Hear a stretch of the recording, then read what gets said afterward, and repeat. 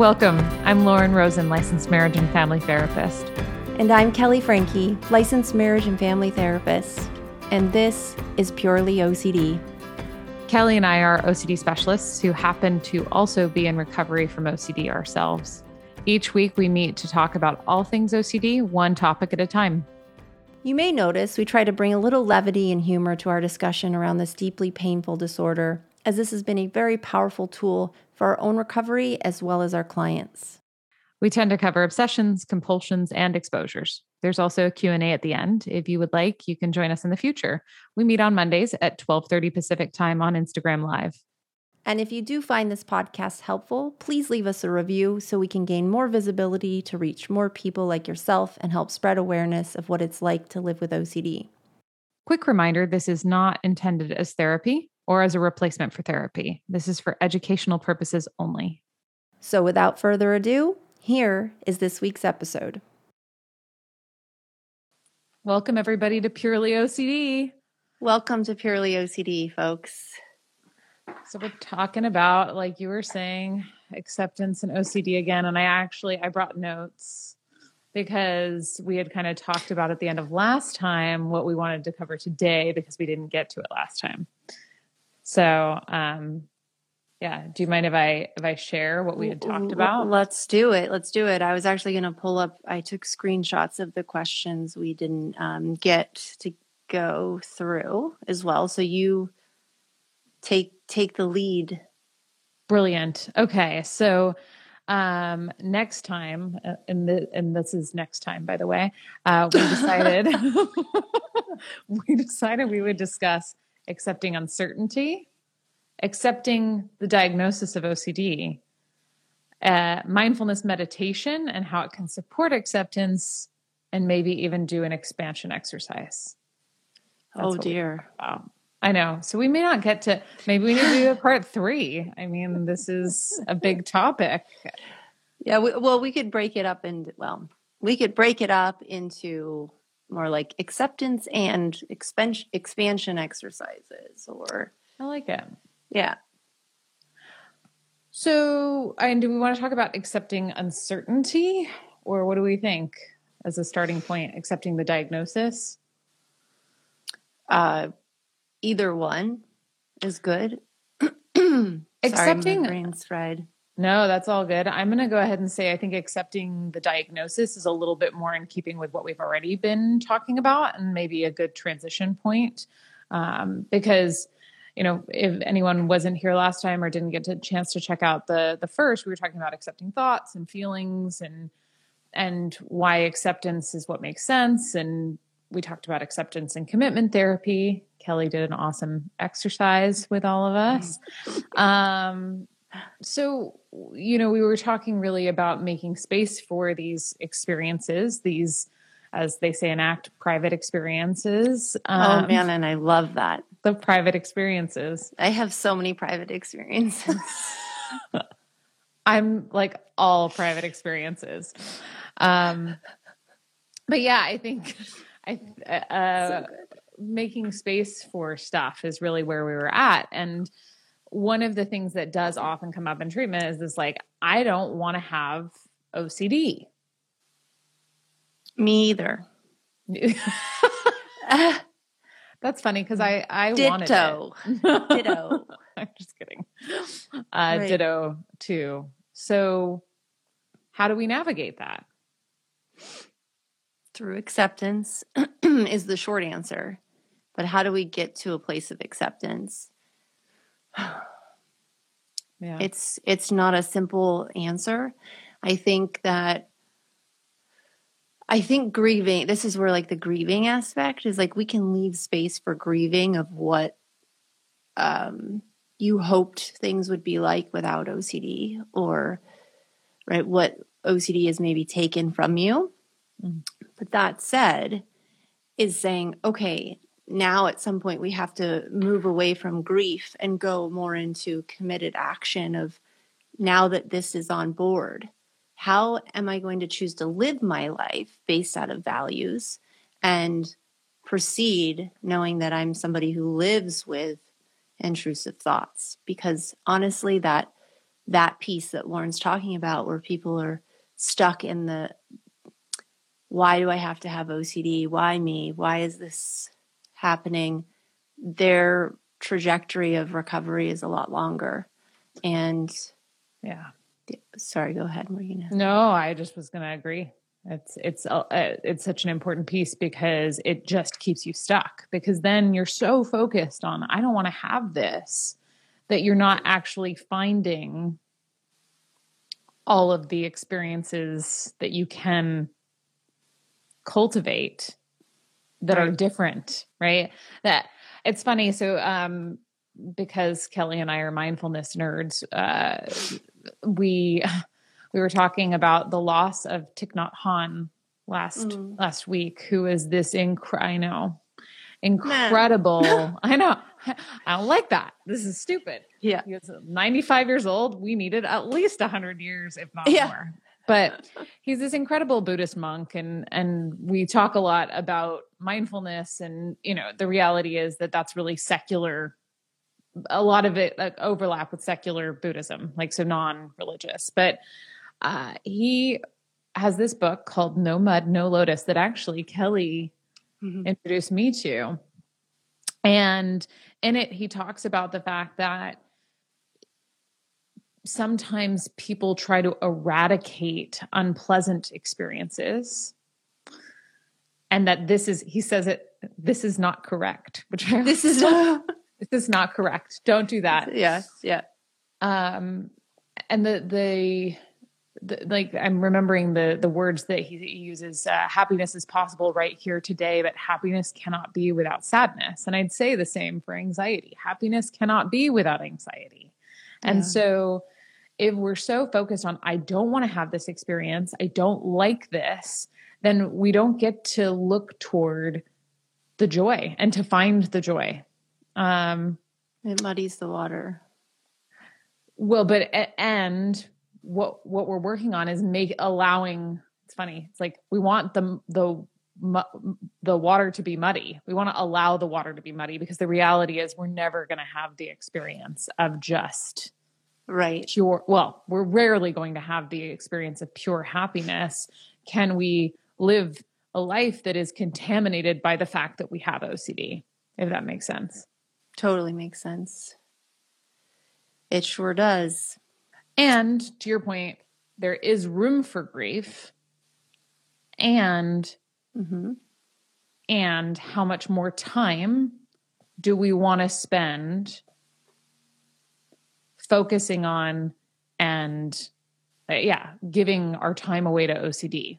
There's already been all of this time that has been sacrificed to OCD through compulsions of all sorts. And that's kind of where I go, is yes, there's grief, and open to the grief, the feeling. And do we want to churn about it and think about what could have been or what might have been different, Right. And I can't help but think about Grayson when he talks about Dr. Jonathan Grayson, when he talks about the wishing compulsion. Yeah. He's wishing I didn't have these thoughts. And the reality is an ACT would say is, you're rejecting reality, right? Is the reality is you do have them. Yep. So getting upset about them is only causing more mental distress. So the only way through this is acceptance. That's it. Or doing it that way, in which case you will continue to perpetuate this feeling. Yep. And that's where the difference between pain and suffering comes into play. Right? The pain is there. If you had the choice, you wouldn't give yourself OCD. And yet suffering is when we resist what is. And so which is why the only thing that makes sense is to accept pain, and to accept challenging experiences, because the other option is to make them worse, especially when they're we can't change them. We can't change the fact that we have brains that work in a certain way. Right. And brains are problem-solving machines. So they're trying to say, okay, how do I fix this? Because I don't like this feeling. But the reality is the crux of everything we do is saying, We must accept those feelings if you do want to have relief on the other side. And by relief, I'm not guaranteeing that there's no anxiety on the other side. Right. But no additional, you're not building compounding on anxiety. Yeah, there's exactly. no compound interest. Don't compound your interest here, people. I gotta be honest. I did that for a long time. It doesn't work. Student loans doesn't go well.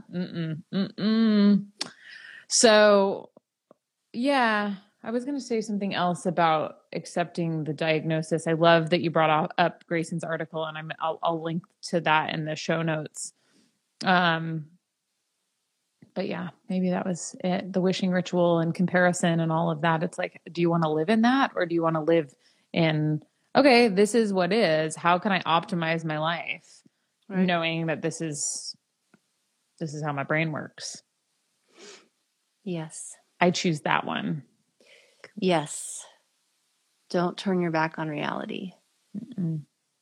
Somebody was saying, how can we ignore unwanted thoughts that cause so much anxiety? And I think we can't always catch the comments that go by, but just generally speaking, we're not talking about ignoring. We're just talking about accepting without them being sort of the central focus of life. We don't need to ignore anything. We just have to allow lots and lots of different experiences, the ones we like, the ones we don't like, etc. Yep. Thoughts, feelings, diagnoses, and what have you. Mm-hmm. Very uncomfortable. Mm-hmm. Mm-hmm. So, not to try to sideline us here or sidebar us, whatever. I'm ready for a good sidebar. Is that IGTV no longer allows you to post anything over an hour. So last week, we went over an hour with The Comfort Zone with Emma and Lisa. Aha. So you can only find it on Lauren's page. I just took a 1 minute clip and put it there. So we will try to, keep these things relatively shorter so we can upload things like that. Yeah. Yeah. Certainly under the hour mark. And I know we've got to limit time today. When do we need to, I'll let you take the lead on that. Yeah. Probably 1:10. Okay. Perfect. Cool. So what about uncertainty? What about it?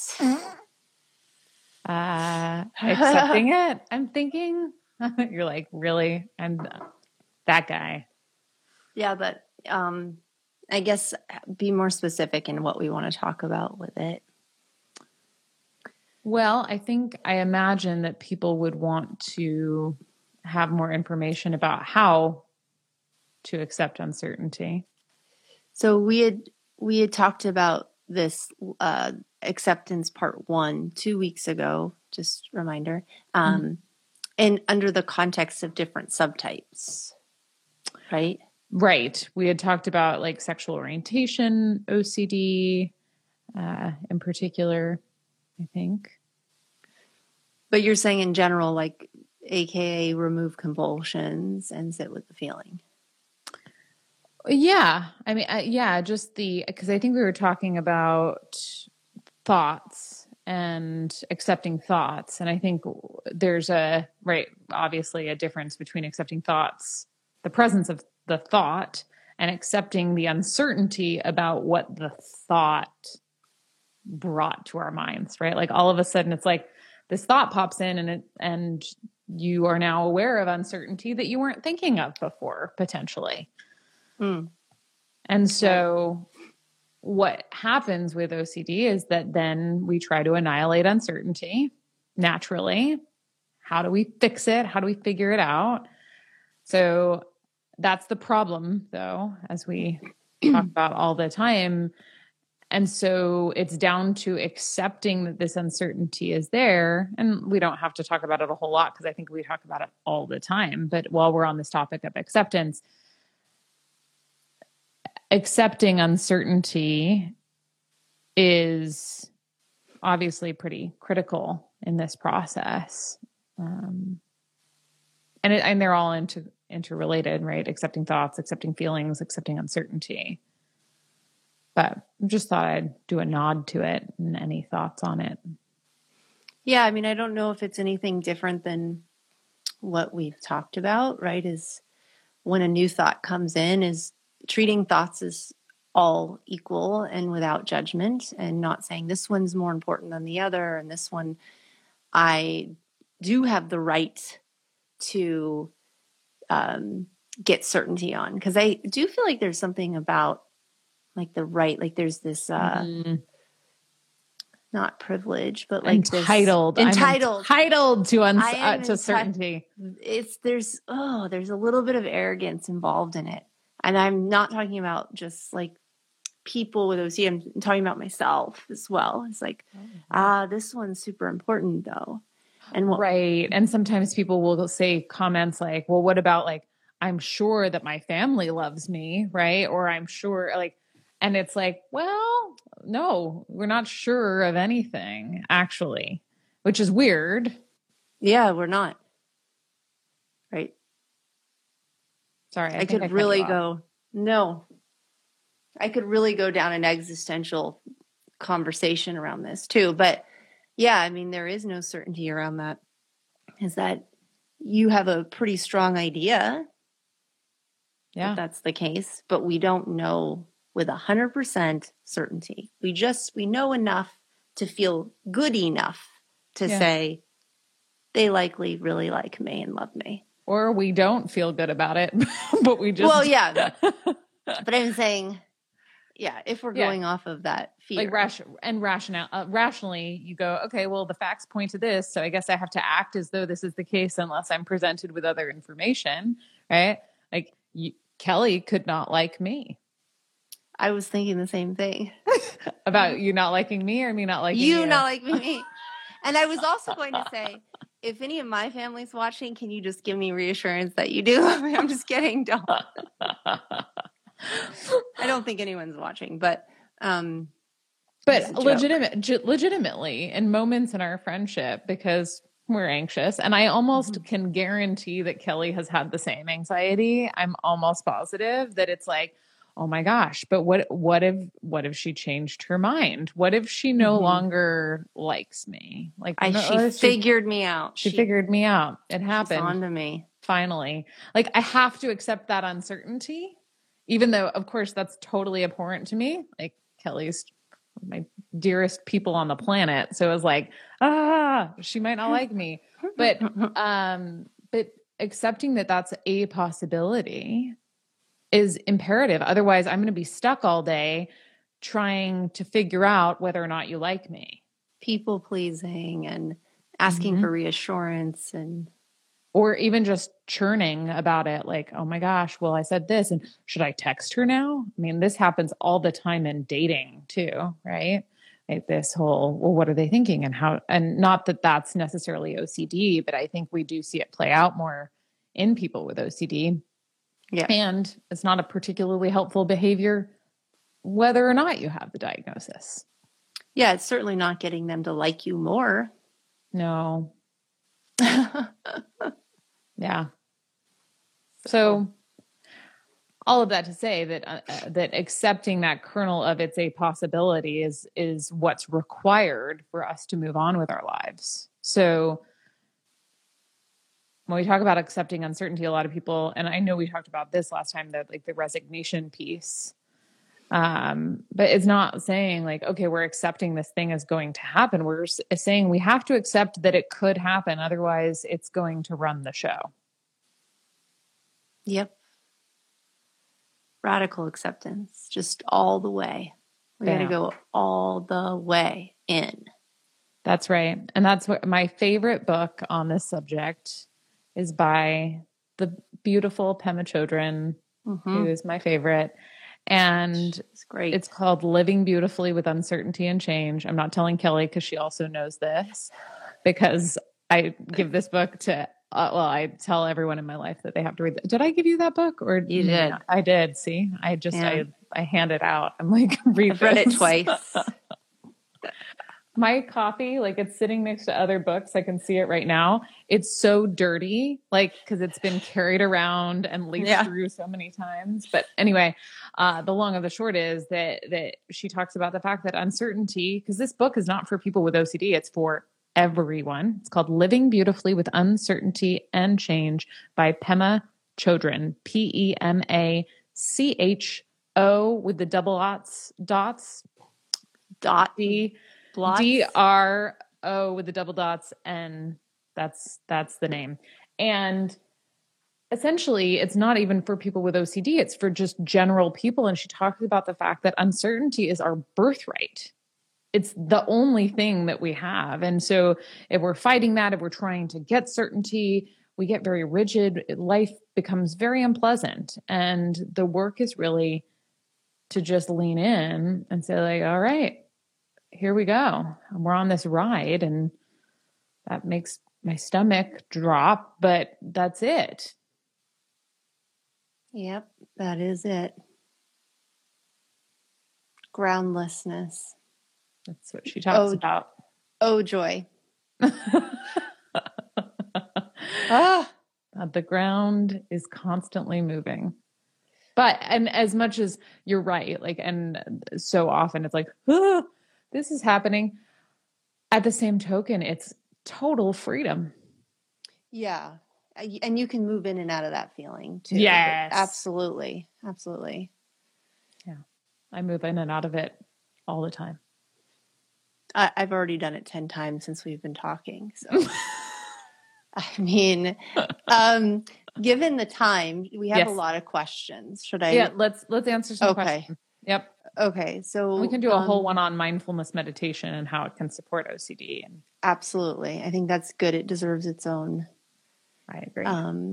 So a few people asked about body sensations. Another person asked about health anxiety. So it's kind of the same for, yes and no, but I'm going to pull one of them. Sounds good. And I just lost it. Great. Well, we can talk generally about accepting physical sensation. Oh, go. So a viewer asked, can you share more about acceptance of body sensations as response prevention? So I know we've talked a lot about intrusive thoughts and feelings, but let's also give some attention to some of that bodily sensation experience. Yeah. So typically, and I can't speak for this person, but typically when someone's talking about body sensations, right, they're talking about either the benign obsessions, which is like automatic bodily experiences, private bodily experiences, like blinking or swallowing or anyways, the heart breathing. Yeah. Or it could be like groinal response, right? Like, oh, I'm having a reaction in my groin area because I looked at somebody or I saw a little kid, and does that mean I'm attracted to them? It could also be health anxiety or illness anxiety related, right? Yep. Where, oh my gosh, my leg hurts. Does that mean I'm having a heart attack, or my arm hurts? Yep. So, and then there's just the physical sensations that come with anxiety and the whole I don't want to feel this part, which I think is different, right? One is the panic. I need to fix this experience. Like I want to figure out whether or not this sensation means something. Right. Which is where accepting its presence without trying to figure out what it means is the response prevention. And then there's just I don't want to feel this. Right? Like not because I'm giving it meaning, but because I just don't like it. Right? So both of those. Yeah. Yeah. So how do we accept it? Well, It's not fun, but Mhm. like we said, there's freedom on the other side. Is the same way we would do it with anything with intrusive thoughts or feelings. Saying, here it is, noticing it, coming back to the present moment. Go ahead. Oh, and I was going to say, and adding in there, I don't know what this means, right? Especially with things like the groinal response, which we see in all sorts of iterations of OCD. But let's take sexual orientation OCD, right? Like having some sort of a groinal response to someone who you believe is not in line with what you're identified as being attracted to. That going, I don't know, maybe that does mean that I'm attracted to this individual, right? This gender of individual, etc. Yep. And, we can even add exposures in there as well. These are always a fun exposure, right? Is like exposure work actually does get us closer to accepting uncertainty because we're sort of doing an overcorrection and proving that this theory is likely untrue, or if it is true, you're welcome for that trigger, that you are likely to be able to handle a catastrophic event. And it's not as catastrophic as you thought it was. Yeah. Yeah. So I think that answers the question. I think so too. Okay. Oh, well, and as you're looking for another one, I just wanted to say too, the piece about what you said about exposure is an overcorrection, and it's like it's acceptance in action, right? It's saying I'm accepting this uncertainty so much that I'm just going to do this thing, right? Like, and I'm going to bring on the thoughts and bring on the feelings. That like the bring it on attitude. It's like it's even a step beyond acceptance in some ways, but it supports us in really practicing with that. Absolutely. So this person's talking about depression. So they said, would it be possible to explore the role of depression as an OCD related emotion? I know it's often anxiety, but sometimes it's low mood. And I'm curious how to make space for that experience. I'd be so curious if this person gets anxious about low mood too, because that then comes up. Yeah. What does that mean, right? Does that now mean that I'm going to be that way forever? Right. But to make sure, remember, this is not therapy, nor is it a replacement for therapy. It's education purposes only. Just had to say it. But I felt like I needed to say it. But that's not it.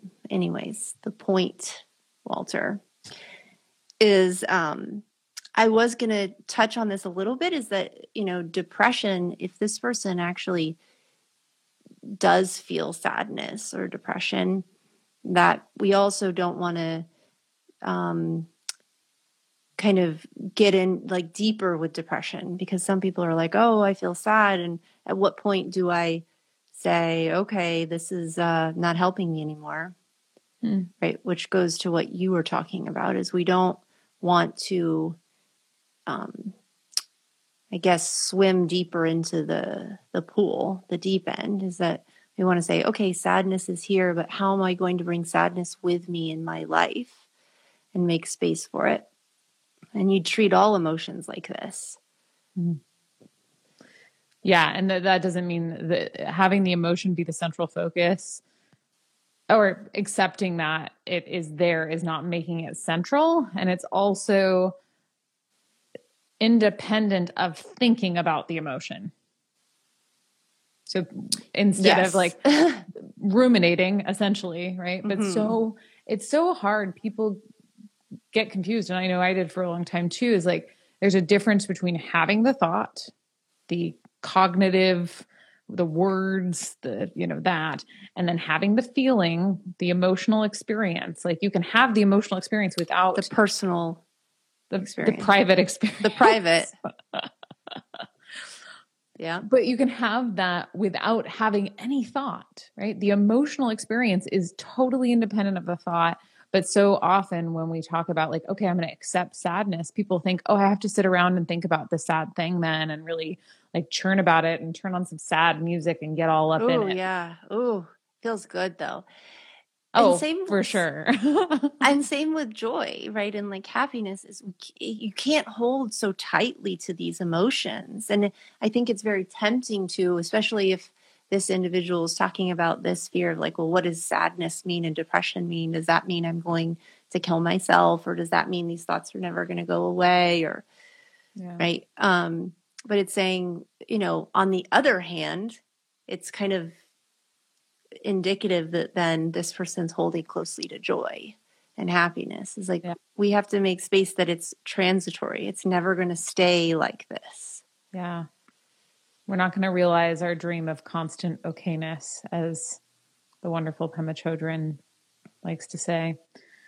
And I think that regardless of what's going on emotionally, to your point earlier, is that if we look at it from the vantage point of recovery, it's all about taking actions that support your goals, your values, your priorities, and then accepting whatever comes up.